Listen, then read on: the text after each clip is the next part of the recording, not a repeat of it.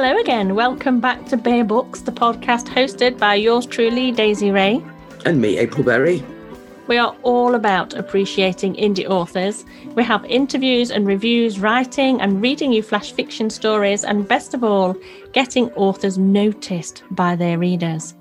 Today, we are getting to know author David John Griffin and talking to him about his book, Turquoise Traveller, with reviews from us and a reading from David. The interview process was as quirky as the author himself, and it was lovely getting to know him a little. So we'll give you our reviews first, then we'll move on to the interview. So let's crack on. On first picking up The Turquoise Traveller by David John Griffin, I studied the cover, which I must admit I am influenced by book covers, and it did scream fantasy at me. I'm not one for this type of genre, but I started reading with an open mind. The central character, Stave, reminded me of Sonic the Hedgehog collecting coins. However, the things Stave collected on his journey were far weirder than anything the Blue Cute Hedgehog ever collected. David has put an amazing amount of thought into these descriptions of characters, people, places, which did make me conjure up a mental picture, just as I imagine David wanted the reader to do. The story was very fast-paced, so much so that at times I got lost and I had to retrace my steps back through the pages. I am in awe of David's vivid imagination and ability to portray a story. But, as I previously stated, I'm not into fantasy books, and I hadn't changed my mind by the end of the book. However, for anyone who is into this type of book, it is well worth the read. It's got a good storyline to it, and some fantastic description.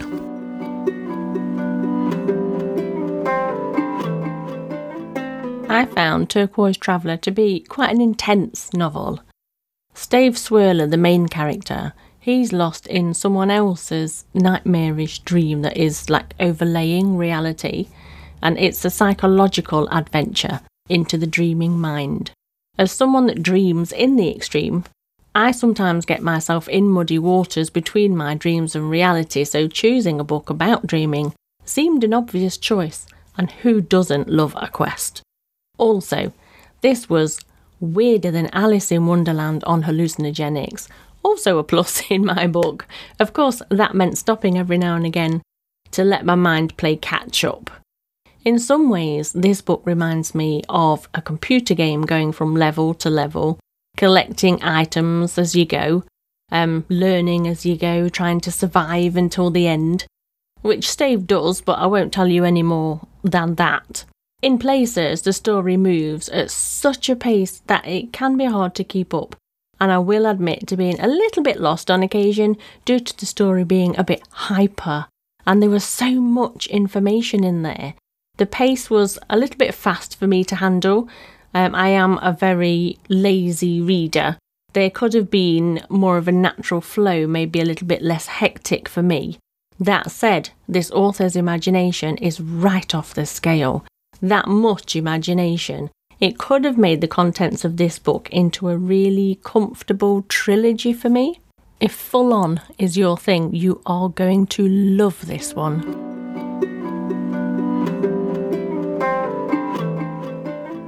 So this is the part of the podcast then where we actually talk to our author, and today it is David John Griffin. Absolutely fantastic. Hello, David, and what we'd love you to do is to introduce yourself as an author, as a writer, in your own words. Let people get to know you a little bit from your own perspective. Certainly. Hello, Daisy. I have written 5 novels, all in different genres, ranging from science fiction to paranormal and gothic, literary. And one of the books is a collection of short stories with a novella. And I really enjoy writing as a full-time job now. That is fantastic. Yeah. Well, one could say I'm retired, gracefully retired from my day job, which was as a graphic designer. We have that in common. Ah, I didn't realise. That's okay. The most I've done lately is the cover art for the podcast. And very good it is too, I think. Why, thank you. You are most kind. That's really interesting, David, and hello, and thanks ever so much for agreeing to join us today. Hello, April. I mean, above everything you could be in life, what is it about writing that makes you want to be an author? That's an interesting question, April. Just the joy of words, I think, the joy of telling a story, and a wanting to be read above everything else. That's why I write. Okay. I find that quite interesting because, I mean, graphic designers, they design something that is visual for somebody to look at, that captures somebody's interest. So you've taken that leap from being a graphic designer that is a visual thing to being a writer, which is capturing people's imagination. So there's not that much of a leap. I know it might seem to be, but there's a major connection. So would you say that you are quite an imaginative guy? I mean, I will say this book, your imagination is amazing. Thank you. Is that what drives you to do it? Thank you. Thank you very much, April. Yes, I think I have a very visual imagination. When I'm writing, I picture it in my mind as though I'm watching a film in my head. That sounds a bit odd, but... That's quite good, really. That's some imagination there. Thank you. But I've been writing for quite a while. I wrote a 100-page novella when I was 14. Did you? You started very early. Yes. And I wrote my first novel, the first draft, at the age of 21 when I was at art college in the 70s. Yeah. So do you write what you see or see what you write? Which way round do you work? And I really don't know, Daisy, where my ideas come from. Yeah. I really don't know. But once I get an idea, I then turn it over in my mind. But I have to have a beginning, a vague middle, and an end. Yeah. Just before I start writing. So that's before you start it at all. That's right, yes. So with that then, talk us through a day in your life as a writer. I'm not very good at writing every day. They say a writer should write every day. They do. But it doesn't worry me, funny enough. I call it recharging my creative batteries if I'm not writing. Got to look after the mind. Exactly right. And if I'm not physically writing, I'm thinking about it. So thinking about the work that I have to do. Yeah. Talking about your day as a writer then and what you do during the day, is that your writing environment that we can see you sat in now, surrounded by files and books? It is, yes. It's upstairs, and I have a very patient wife when I'm sat here for hours writing, who sits downstairs watching television. Yeah. And I call it the studio. As well as writing, I used to compose electronic music, and I had a recording studio in one of the rooms in a different house, which I called the studio, where I also wrote as well. Yeah. So from that time, any spare room where I'm writing is called the studio. Excellent. Graphic designers also need studios, so it's all related, I think. Yes. I think that's what everybody's got at the moment, isn't it? A room of all trades. So you work, you play, and in this particular room. Well, during COVID, certainly, we're all having to adapt, aren't we? We are, yes. What would be really nice, and I know, David, that you're happy to do this, if you'd be so kind as to read us an excerpt from your book of your choosing, please. Thank you. I will, April. Okay, so let me explain a little bit about the passage that I'm about to read.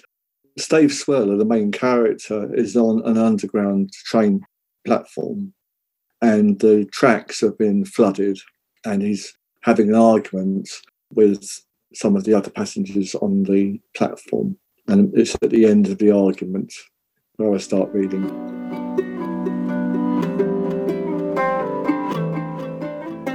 "Stop squabbling like babies in a pram," shouted one of the waiting group. Now there were sounds of the hissing of pistons from inside the tunnel, joined with the reverberated noises of splashing and grinding. "Whatever it is getting louder and sending waves down the stream, and the stream's getting lower. Do you see? I think we ought to stand at the other end to be on the safe side. You can do that if you want, but I'm going up to that tunnel entrance to see what's coming out," Stave said, and he marched with determination one way while the majority of the other passengers walked past him towards the other end to collect there. They stood close to each other within a mauve shadow, looking like a single dark block of stone. The trainee agent, the former bus driver with the double rows of teeth, sat on the platform with his feet above the water. He pushed himself forward and, once in, waded away from the noise. As he entered the tunnel at the far end, his shadow disintegrated into grey and blue snake-like shapes and were taken away by the rippling flow of the stream over the tracks. Stave stared intently at the left-hand tunnel mouth to see the beginning of a magnificent metal horse emerge, at least 12 feet high from head to hoof and 14 feet long. Spurts of steam came from its nostrils. Its large head was formed from strips of deep brown iron. The mane was melded strands of alloy on a thick neck.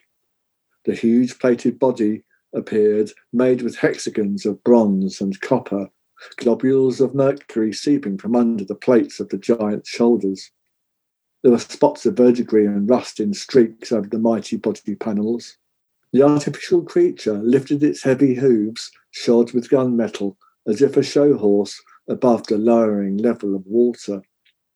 Each time a hoof descended, a shower of liquid shot from the surface. And as the incredible animal machine walked out further, it exposed exotic filigree chiselled onto its copper flanks and a moulded tail made from fused spun wire.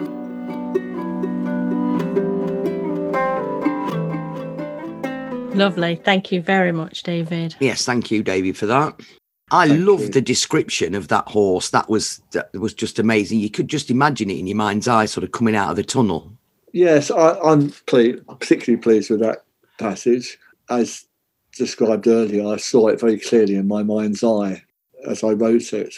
You can almost see the craftsmanship, can't you? Oh, that's great that it works. Yeah, I think, I could, as you were reading that, I could see this horse in my mind's eye coming out of this tunnel. So yes, that really, really works. And that's one of the things that I noticed was prevalent throughout the book, the sort of level of description and you sort of detail into things like that. And that was one of the things I really liked. I'm pleased about that. Yes, this book actually was a bit of an experiment. It was a surreal tale that I wanted to write for many years and finally got it onto paper and in print. Where did that come from, that you wanted to write? It started with the theme of dreams overlaying reality. Okay. Which is the theme of the book. Yeah. And dreams turning into nightmare. The agents of Tremolon, who are the baddies.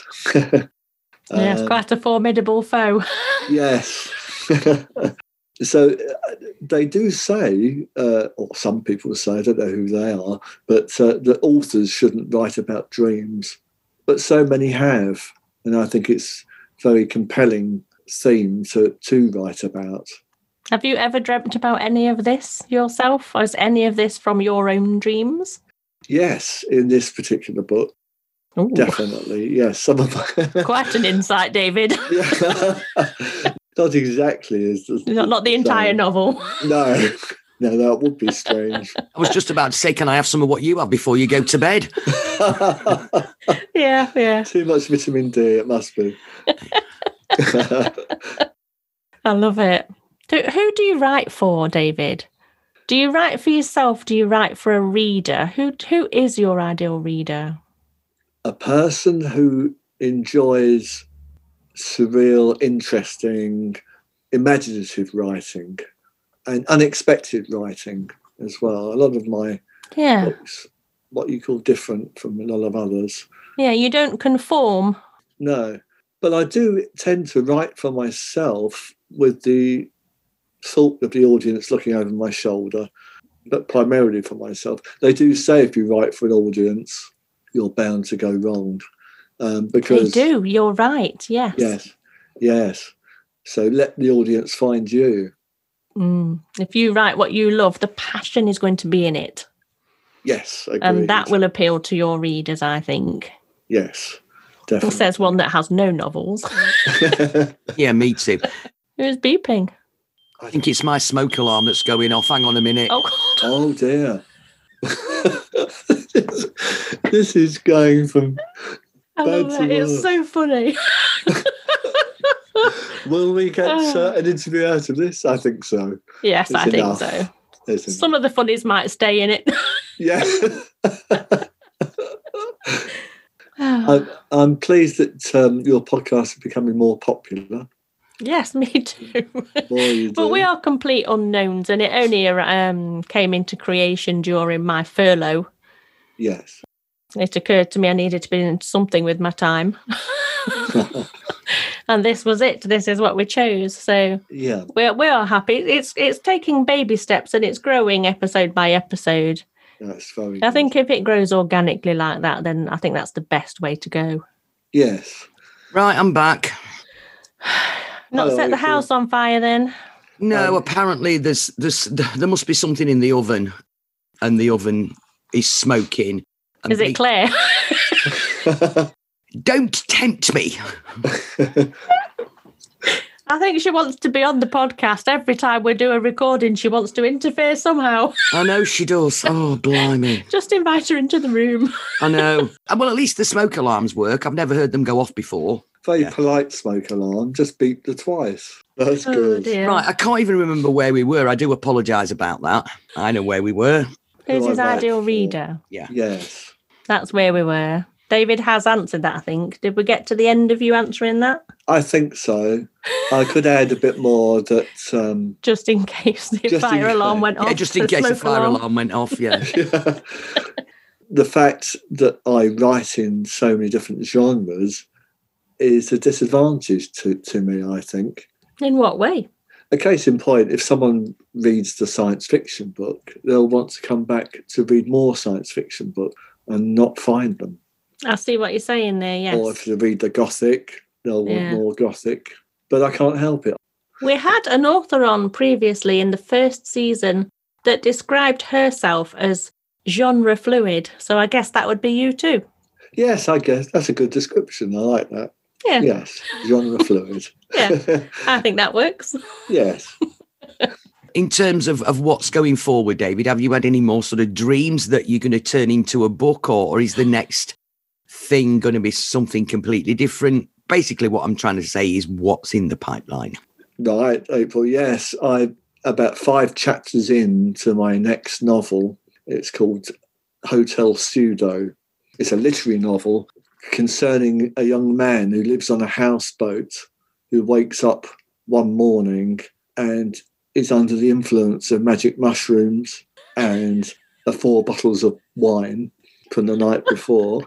And he's lost his girlfriend, Miranda. That's a bit remiss. Yes.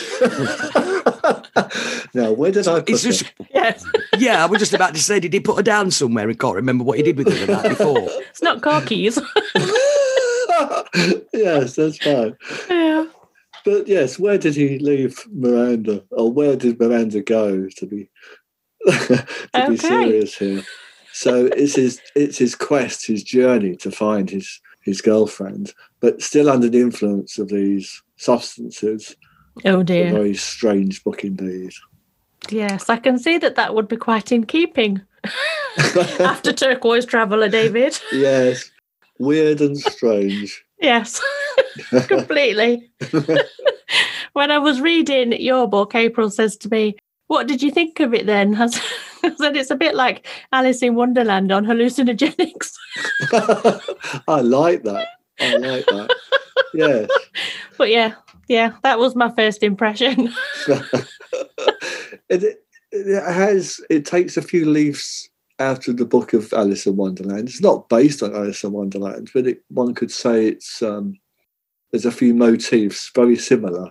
It's kind of stylized towards that sort of story, though, isn't it? Or it seems to be Yes. to me. Yes. Yeah. Yes. All a little bit surreal, a bit not quite what one would expect ever. Exactly. Well, the challenge for me as the writer was to create in the reader's mind reality overlaid with dream elements rather than hallucinogenics. I don't know. I think you lost me on the reality aspect. Difficult concept. Difficult concept. Yeah. It's very explain. busy. It's a busy book, David. Oh, you found it so, did you? Yes. I think because I've done a little bit of a review for it, and that'll be in the podcast too. But one of the things I mentioned was the amount of information and the amount of quirkiness and the amount of things that, because it's so fast paced, you could have actually taken that one book and made that into a meandering trilogy. Right. I think. But that's because I'm quite a laid back, slow kind of person. Yeah. And I read quite slowly. I read at a talking pace. I don't skim anything. I don't want to miss anything. I have to have every word. That's good. So that's the way I like to read. So I don't want to miss anything. And so I could have read that at a third of the speed. Yes. Which would have made it into a trilogy for me. If that made any sense whatsoever. It does. It does. It made a lot of sense. What I liked was that it took ordinary everyday things and made them really strange. Yes, April. This was the dream elements overlaying reality, you see. Yeah. There's sort of talks, things about, sort of figurines and 4 bells on a table that had melted together and sort of lucid dreams and things like that. So it all kind of sort of interwoven, and it's normal everyday objects, but they're not normal everyday objects. No, very dreamlike. Yes, indeed. Yeah. I'm glad that came across. I don't know where it all comes from in your head, David. I really don't. That's what other people say. Yeah. I don't know. No, I can't give an explanation. Before we let you go today, and it's been our absolute pleasure talking to you, do let our listeners know exactly where they can find you online to learn more about you. Thank you very much. And let me say thank you so much, Daisy and April, before I do that, for having me on your wonderful podcast show. You are welcome. Facebook, you can find me, all one word, David John Griffin Writer. Twitter, DJ Griffin Author. And my website is davidjohngriffin.com. Perfect. Thank you. So we can all wander off and find out everything we need to know and stalk you properly. I look forward to that. That's great. Thanks ever so much for that, David. Thank you, April. And Thank you, Daisy. It's been an absolute pleasure, David. It really has. I'm quite funny. Yeah, we've staggered through it, so I hope it comes out quite good. Yeah. It will do. It will do. Lovely to meet you both.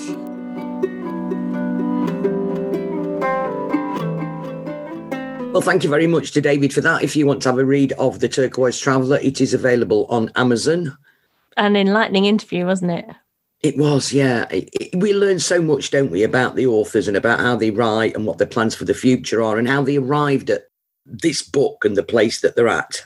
Yeah, we haven't talked to very many genre fluid types of writers. I think this is only the second one that just writes whatever comes into the head, regardless of what genre it might be, which is really interesting. Talk about eclectic. You see, I like that about writers because, and I'm sure I've said this before, I possibly have because I do have a tendency to repeat myself a lot, but hey, I've got no excuse. I'm now 60. I say. That if you read a book by an author, and yes, they tend to write sort of like certain genres. So take, for example, sort of James Patterson and that, even though he's diversified a little bit. I like to know what I'm getting myself in for. I read Stephen King because I like his style of writing, and his books have a similar vein running through them, all completely different stories, but they all mess with your head a little bit and they're all a little bit out there. I read different authors for different things. I'm not sure. I just want to take potluck and think, well, this author wrote this book that was okay one time. No idea what style he's writing these days, so we'll just try it on the off chance. I'm not sure I like that. Good if you're an author and you're still finding your feet and you want to find your niche, or you don't want to contain yourself, but from a reader's point of view, you're not really sure what you're getting yourself in for. Is that a good thing or a bad thing? I don't know. Sometimes you just have to open the door to your mind. And speaking of which, coming up on our Flash Fiction next week, we have got Come On, Open the Door as our prompt. Nice. Any ideas? For my story, I've actually got an idea, yes, of what I want to write about. And I'm going to try and keep away from the warring couples and bad relationships. Glad to hear it. Yeah. We are actually extending the deadline for that because we have been contacted by a couple of people who want to write a story. So if you want to write a flash fiction between 500 and 1,000 words for the prompt, Come On, Open the Door, you've got until Valentine's Day to get it into us. Ooh, extra days. Nice one. I've got some ideas for this one, actually, floating. I've got 2 or 3 floating around in my head, so I'm just going to have to decide which one I want to go for. Yeah, I think I'm going to fixate just on one idea. I don't think I'm going to diversify from that. Anyway, you'll find out next week what it is. I love story time. I love just sitting with my feet up and having people read to me. It's amazing. One of my favourite things ever. You see, I don't do that very well. I'm not really good with audiobooks. See, I do every night. I'll go to bed with an audiobook. Well, I don't because I fall asleep and then it just rattles on and I forget where I'm at. There are these bedtime audiobooks that aren't necessarily a story. The voice that's talking to you is really, really nice. And it's like a story, but it doesn't have a beginning, middle and end. So it doesn't matter where you fall asleep. They just talk to you about a subject and it's really, really nice. I can't think of anything more boring than trying to fall asleep listening to somebody talk to me about quantum physics. Well, last time I listened to one, it was about quilt making. Oh, yeah, that's exciting as well. I think on that note, I think I'm going to say goodbye. Have I bored you to sleep? No, not quite. All right, then. Looking forward to next week. Looking forward to the stories. And thank you again to David for joining us on today's podcast. Yeah, see you next week, guys. Stay safe.